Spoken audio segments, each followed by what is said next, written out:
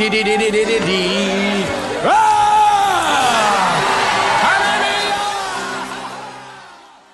Ylva. Hej. Är det dags för dagens tumör? Ja, jag sitter här och scrollar. Så säg bara stopp när du... Ja, men bara blunda och scrolla loss. Jag blundar och scrollar. Och så säger jag stopp där. Det här däremot, jävla vilken bra kommunikation. Och så är det en länk till en artikel från Försvarsmakten. Typ. Ovälkomna beteenden är en fiende som ska bekämpas. Oj, det här är ju... Oj. Ja. Starka grejer. Jo, men det är ganska starka grejer. Är det som att man läser rakt ner bara så här i Bibeln? Att så här med... man ska tala till alltså andemakterna. Att de ska liksom frihärda. Ja. Och att ovälkomna beteenden är en fiende som ska bekämpas.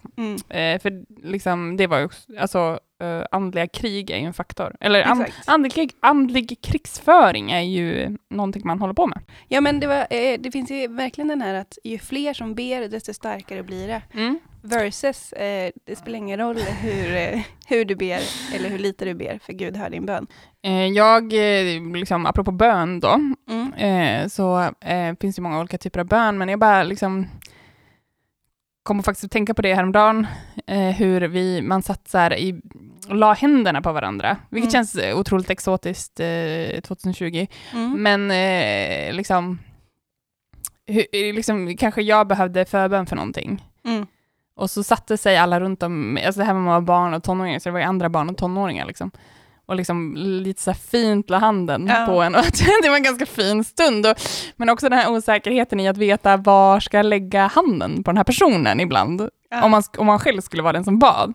Till exempel kanske man skulle be för någon som dels kanske hade ett problem, men också kanske skulle bli ledare i kyrkan eller åka ut på någon sorts missionärsuppdrag eller någonting sånt, så skulle man liksom vara en av dem som stod i ring runt. Och så bara, men vad kan jag lägga den på axeln? Vad blir det minst weird? Alltså inte för att det var något sexuellt, men mer för att det var så här, kommer det här vara jättekonstigt? Att det var så svårt att veta, tyckte jag alltid. Oj, nu fick jag världens flashback av det här.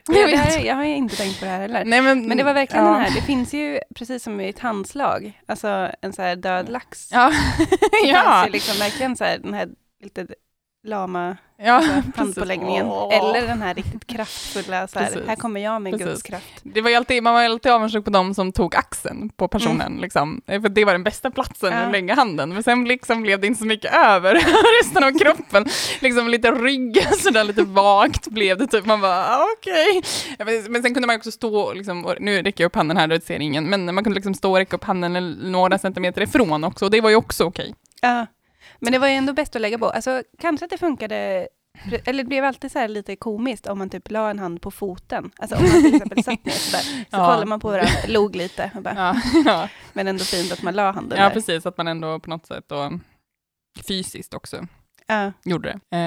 Det var också lite weird att vara den som stod i mitten av ringen. För man visste inte heller riktigt hur man skulle göra med händerna då. Och då är det den klassiska, om man är lite, kanske inte världens mest extrovert, att man står liksom lite halvt med händerna uppe.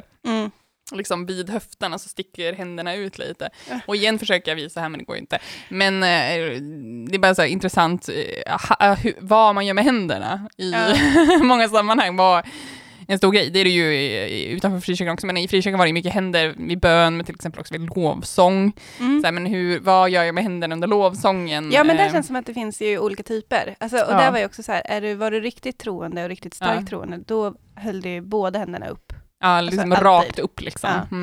Men jag var nog alltid lite feg för det där. Men jag kände mig alltid stolt när jag hade vågat lyfta en hand.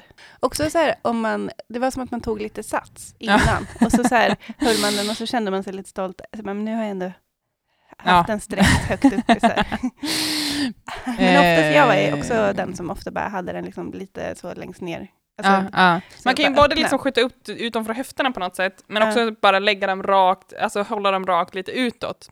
Just det. Alltså lite som en Jesus-figur kanske man tänker sig. Och så liksom blunda upp mot himlen och titta liksom lite uppåt och se lite innerlig ut. Det är en ganska bra pose och som är ganska neutral och som du kan hålla ganska länge utan att någon misstänker någonting. Nej, men och du ser ganska liksom Du är ganska engagerad i lovsången liksom. Ja, men jag kommer ihåg alltså, ett av mina första lägen när jag insåg att det fanns andra kristna. Alltså, som var brinnande på det här sättet. Jaha, som var brinnande. Så kommer jag ihåg att det var några killar som var brinnande då, på det här härliga sättet med händerna upp i luften. Och det tyckte man ju var ganska attraktivt. Det var ju ett tecken på att det var så här en bra kristen kille. Det hade varit roligt om vi hade i Sverige en försvarsmakt som bad bort de onda. Jävligt sexigt. Sjukt sexigt med militärer som bad bort onda. Bort med vapnena, fram med bönerna. Ja, men precis. Det är lite så love and peace. Ja, fast verkligen ändå inte. Ja. Jag vet inte vad Gud vill säga oss med det här. Nej, men kanske, vad stod det? Ovälkommet beteende är en farlig fiende som måste bekämpas. Ja, men det är som att de står på så här en frontlinje och bara så här näpser bort onda grejer. Ja, och be bort dem liksom. Ja. Och det är ett beteende som är verkligen välkommet. Då. Ja, att det är så vi andra också kanske ska bete oss. Precis. Det kanske är en inspiration för oss, det här försvarsmakten. Okej, det var det. Ja, men tack. Ja, varsågod. Hej då. Hej då.